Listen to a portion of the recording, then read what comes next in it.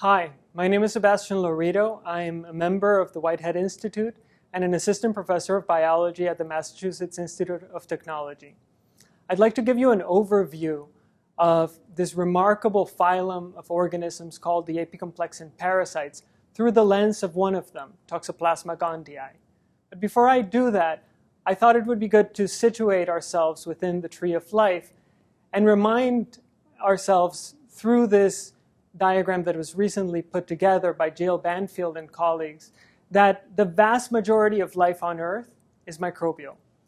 This is so many of the species that are on this planet are either bacterial or archaeal, and even within our own domain, the eukaryotes, whose genetic information is encapsulated within membranes. Even there, multicellular organisms are but a few of the species that belong to that phylum, and the vast majority of its diversity is in microbial life. And this is important because we often overlook these organisms and really only become aware of their existence because they make something good, like beer or cheese, or because they make something bad, like disease. In the case of Apicomplexan parasites, what they do is they create a lot of mortality and morbidity worldwide.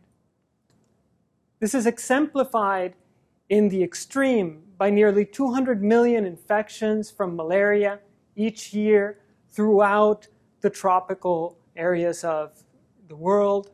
And this leads to nearly 500,000 deaths, mostly in young children.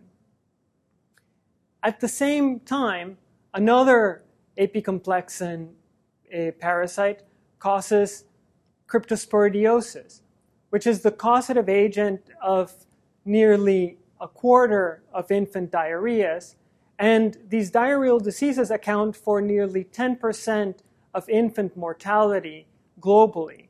So it's another way in which these parasites are causing tremendous morbidity. The last exemplar is a bit of an outlier in this sense, because most people who are infected with Toxoplasma gondii and get the disease toxoplasmosis, even though it's nearly a quarter of the world's population by seroprevalence, very few of them actually become symptomatic or even notice the disease. It threatens really only the immune-compromised or pregnant individuals who can carry the infection congenitally to the developing fetus, where it can be lethal. So these three very different diseases are all caused by representatives of the phylum Apicomplexa. And here I'm highlighting them in blue within the eukaryotic radiation so that we can appreciate that they are a very distinct branch of this radiation, very different from the canonical models of molecular biology, such as fungi and metazoans, and even plants. And because of this difference, many of the lessons that we have learned from studying the molecular biology of these model organisms can't be easily translated to Apicomplexan parasites and their molecular biology, and in fact, the principles through which they're able to infect human cells, to replicate within them, and to cause disease. Those molecular principles are difficult to ascertain except through the study of their organisms themselves. If we take a closer look at this Apicomplexan radiation, the representative organisms that I've highlighted are shown here, and they really span the entire phylum. Throughout the evolution of this phylum, these parasites have adapted to virtually every branch of the animal radiation, and they have co-evolved for about 500 million years along with animals. Their definitive hosts, which are the ones where the sexual cycle of these organisms can take place, is highlighted for some of these representative organisms in red, and it shows you that oftentimes the cycle can go in that definitive host, round and round, and in some other cases, you need an intermediate host, such as humans for malaria, or most warm-blooded animals for Toxoplasma in order to carry that infection from the definitive host back to another definitive host. Throughout this evolution, there have also been sophisticated adaptations to different strategies of coexisting with the cells that they parasitize, because all of these organisms depend on their ability to interact with the cells of the host in order to be able to get the nutrients they need to replicate. In other words, they are obligate intracellular pathogens, and they need to get into the cells that they infect within the host to replicate. And I'm showing you this progression because I think it illustrates how sophisticated these methods of associating with host cells have become, from the really cellular vampirism that is found between unicellular close relatives to the Apicomplexa, where they attach to other unicellular organisms and suck out their cytoplasm through a process called mesocytosis, to really sophisticated feeding organelles that are used to draw nutrients out of the endothelial cells of the gut, and the complete encapsulation of the infectious agent within the cells of either our blood, in the case of malaria and its relatives, or virtually any nucleated cell in our body, as is the case with Toxoplasma gondii. I'd like to illustrate that of the handful of organisms in this phylum that we can culture, Toxoplasma has certain attributes that make it particularly well suited for studying it in the lab. In particular, I'd like to note that it has a method of repairing its genome called non-homologous end joining, which the other cultured organisms lack. And this allows us to perform some sophisticated methods of genome engineering, which I'll highlight in the second part of this talk series. We can also culture it continuously in the lab, and we can perform different types of assays with those living organisms, and we can label their amino acids or induce their motility. All aspects that allow us to investigate key elements of the life cycle of these organisms within this representative Apicomplexan parasite, Toxoplasma gondii. Toxoplasma was discovered more than 100 years ago, nearly simultaneously in 2 continents, by Charles Nicolet, who was working in Tunisia, who found it within these African rodents called the gondies, and by Alphonse Splendore, who was working in Brazil and found it killing rabbits.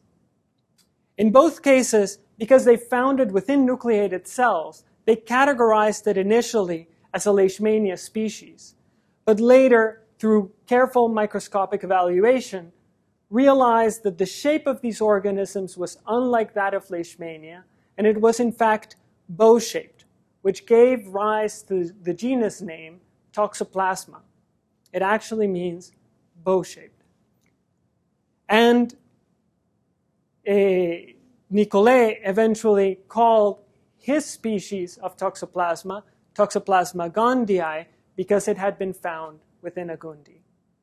This led to a flurry of papers where these organisms, or what people thought were related organisms, were found in virtually every warm-blooded species that people were looking at, and it was later realized that these were all one and the same species. In other words, they were indistinguishable by serology, and in fact now we know, virtually indistinguishable by their genetic makeup. So this is remarkable for one of these parasitic organisms because it means that the same species has the ability to infect virtually every warm-blooded animal that experimentally has been infected. Within us, one of those warm-blooded animals, the symptoms usually are swollen lymph nodes and mild inflammation, but in immune-compromised individuals, it can lead to inflammation of the heart, brain, and eyes, and really severe tissue damage. This tissue damage can lead to problems within the developing embryo, and as I mentioned, immune-compromised individuals are unable to control that infection and can succumb to it if untreated. Healthy individuals, especially in areas where there's high incidence of toxoplasma, such as in Latin America, can get ocular lesions. And the etiology of these is still unclear and an area that really needs to be studied in more detail. But these ocular lesions, because we're only able to treat the acute form of the infection, lead to sequelae that can recrudesce and oftentimes end up in loss of eyesight within the infected eye. I mentioned that Toxoplasma can infect nearly every warm-blooded animal. And this leads to different cycles of propagation of the infection throughout the environment. So cats can shed infectious stages that I'll get to, that we can consume orally accidentally because contaminated foods are common, and those can lead to infection within carnivores like ourselves. But there's a second way in which carnivores can get infected with Toxoplasma, and that's by consuming the flesh of infected animals.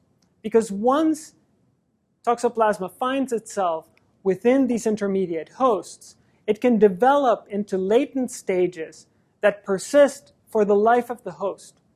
So an individual that can be seen to be seropositive because they have antibodies against Toxoplasma most likely has somewhere within their bodies, typically in vascularized tissues like the heart, muscle, and the brain, they will have a reservoir of infection. And if they become immune compromised, that reservoir can reactivate. Of course, because we're rarely consumed by other carnivores, we ourselves are dead-end hosts for this infection. I've noted that felines are on the top of this life cycle of Toxoplasma because they play a very important role as the definitive hosts of the infection. And what that means is that when cats consume the tissue cysts that are found within latently infected animals, say because they hunted a mouse that was infected with Toxoplasma, they can then have an intestinal infection where Toxoplasma can differentiate into all other stages within their sexual cycle. And at the conclusion of that sexual cycle are these very environmentally resistant oocysts which are shed within the feces of the cat. And they're probably the reason many of you have heard about pregnant women not changing the kitty litter. That's because these oocysts are extremely, extremely infectious to us and to other animals. And they're carried within the cat's feces. To go into a little bit more detail, within the intestine of the cat or any other feline, these tissue cysts can rupture and give rise to invasive forms that enter the cells of the intestine, replicate within them. They can replicate asexually, leading to more and more of these infectious forms, or they can differentiate into these sexual forms that form male and female gametocytes. The male gametocytes are the only stage of Toxoplasma that has flagella and can move with these flagella. And then the zygotic product of that mating can lead to these oocysts, which then sporulate, essentially go through meiosis within the feces of the cat and become highly, highly infectious. Just to highlight, within a human environment, these oocysts can persist viably for months. For the rest of my talk, I'm going to focus on the asexual cycle of Toxoplasma because it's the source of most of the tissue damage that's associated with the infection. This asexual cycle starts with the invasion process, which is a process that's common to all apicomplexans, in which they use to enter and create their own niche within the cells that they infect. Once inside those cells, and within what we call the parasitophorous vacuole, these parasites can replicate several times, creating more versions of themselves, until eventually they egress from those cells, rupturing and destroying the cell as they move out and try to find new cells to invade and fulfill this cycle again. This entire cycle within the lab can be completed within human fibroblasts in 40 to 48 hours, with one cell division, one parasite going to two, every 6 to 10 hours. To understand how apicomplexan parasites are able to invade host cells, it's important to understand their cell biology. And so let's take a look. Inside an apicomplexan cell, especially the ones that are motile and looking for another host cell to invade, we'll find many of the same organelles that you'd find in any of our own cells. You'll find a nucleus, an endoplasmic reticulum, a Golgi apparatus, and a mitochondrion, a single mitochondrion in the case of Toxoplasma. But you'll also find some peculiar organelles that are more specific to this phylum or to its close relatives in the alveolata. Amongst these organelles is the apicoplast, which is an organelle that originated from a secondary endosymbiotic event. Many of us are familiar with the source of mitochondria being an endosymbiosis that occurred between a proteobacterium over here and some sort of eukaryote at the base of the radiation.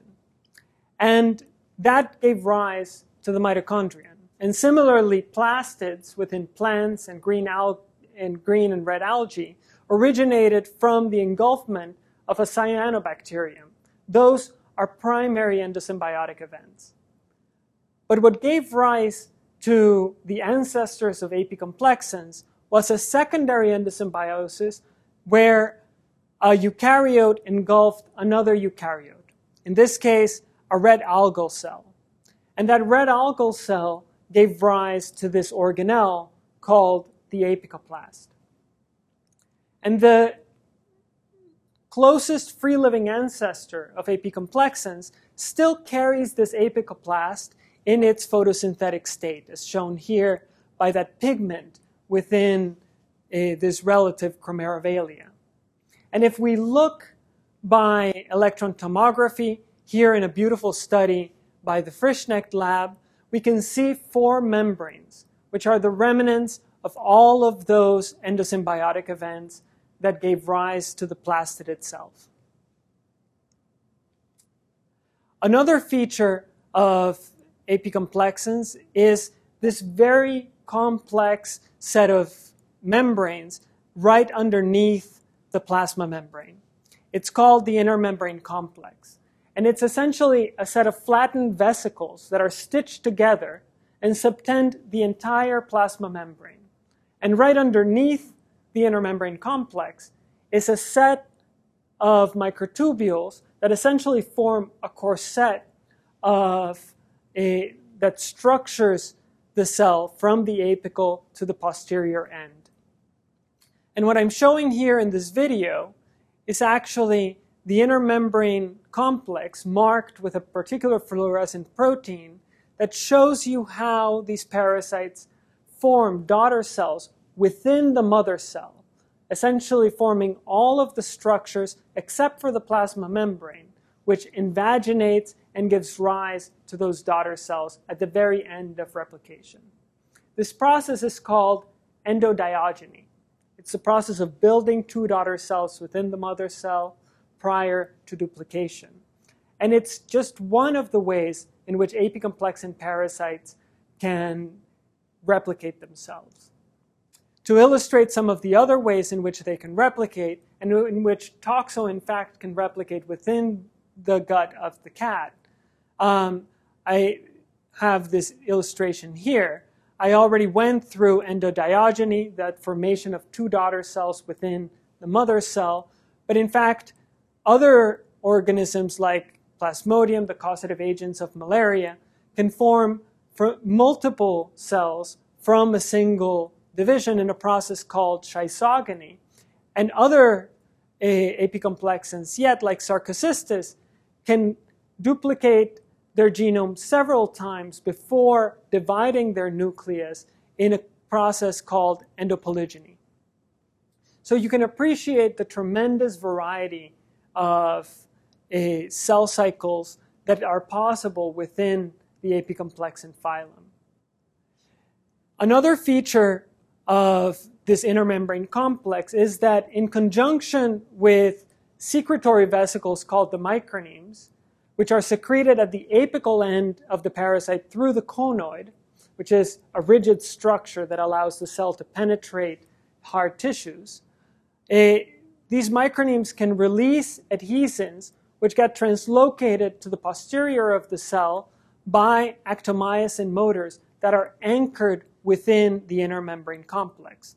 The motors, the anchored motors, are shown here in blue, and the adhesins are shown secreted at the apical end, engaging that motor through actin and translocated to the posterior.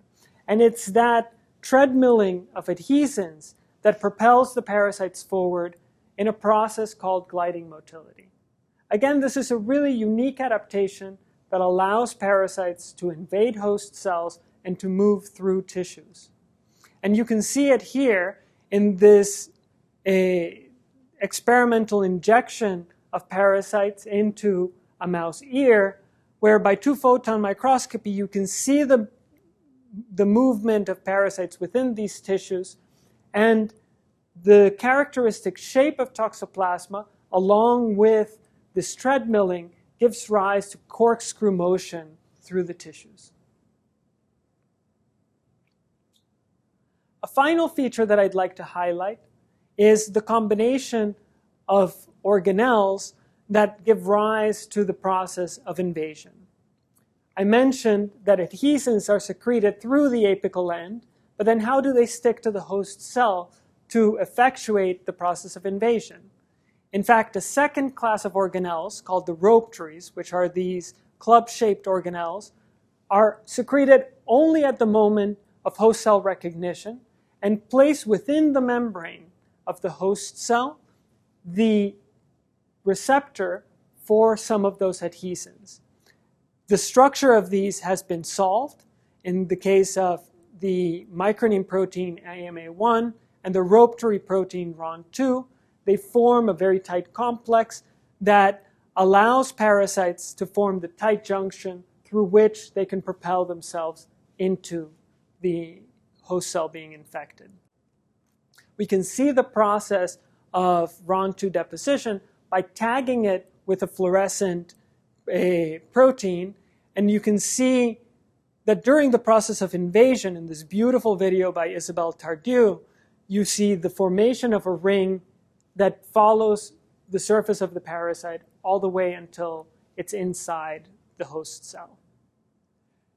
Rhopteres, in addition to their important role during invasion, have a second role, which is in the secretion of effectors, along with a second set of organelles, the dense granules.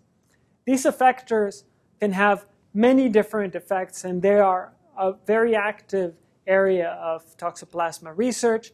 They are secreted directly or indirectly into host cells. Some of them require specialized export machinery. They are involved in host manipulation, such as mitochondrial recruitment or transcriptional regulation, and they are necessary to evade innate and adaptive immune responses. Differences in these effectors can lead to dramatic differences in the virulence of different toxo strains, and some think that they might be responsible for the highly virulent strains that are found in Latin America. An important part of deploying all of these organelles, allowing the parasites to move, and eventually invade is signaling. And in the case of motility, one of the primary messages within the parasite that tells the parasites to get going is calcium. Calcium is used by our own cells, for instance, in neurons secreting neurotransmitters, or even in our muscles contracting. But the ways in which Toxoplasma untangles those calcium signals and changes its cellular behaviors are very different from our own. But I'd like to give you a few examples of how calcium is working. During invasion, we can observe calcium by having parasites that are expressing a green fluorescent sensor that becomes brighter when the cytosol is experiencing more calcium. And you'll see the cell oscillate in its calcium concentrations prior to a peak of calcium right before they invade, and then a dramatic decrease in the total cytosolic calcium concentrations once the cell has invaded. So you can imagine how these modulations of calcium are allowing the cells to respond to the interaction with host cells or to produce the secretion of adhesins that's necessary to propel motility. On the other side of the life cycle, we can artificially stimulate motility with different agonists. Shown here are intracellular parasites. They're green because of this calcium reporter, and they're also secreting a red fluorescent protein that fills up that parasitophorous vacuole so that we can monitor the permeabilization of that vacuole in relation to the initiation of motility. And when we stimulate parasites, what you can see is a dramatic increase in intracellular calcium prior to the permeabilization of the parasitophorous vacuole and that initiation of motility. And so we know that calcium is a necessary signal for motility, both at its onset when the parasites are egressing and during the invasion process. Unlike in our own cells, where calcium signals are transduced by calcium calmodulin-dependent protein kinases, apicomplexans, like plants and other protists, have a completely different class of enzymes that are transducing those signals. And those are the calcium-dependent protein kinases. These are different because they intrinsically have the ability to sense calcium. And that's unlike our own kinases, which require calcium sensing components external to them to activate them. And so this leads to structures that are exquisitely responsive to calcium signals. Shown here is one of these kinases, in fact, the one that regulates that secretion of adhesins. And you see it here in the absence of calcium, where the active site of the kinase is occluded by this regulatory domain in orange. And that domain can be changed dramatically by binding to calcium and restructure itself on the other side of the kinase, inducing activation of the kinase, which then allows it to change other proteins which are participating in this process of motility and invasion. And this is just one example in which Apicomplexan parasites do it differently. And that's why it's so important to study their activities locally and to understand their cell biology within the context of a model Apicomplexan organism. And in my second talk, I'll discuss the methods that we're taking within our own lab to address this question and get genetic tools to really investigate Apicomplexan parasitism. Thank you.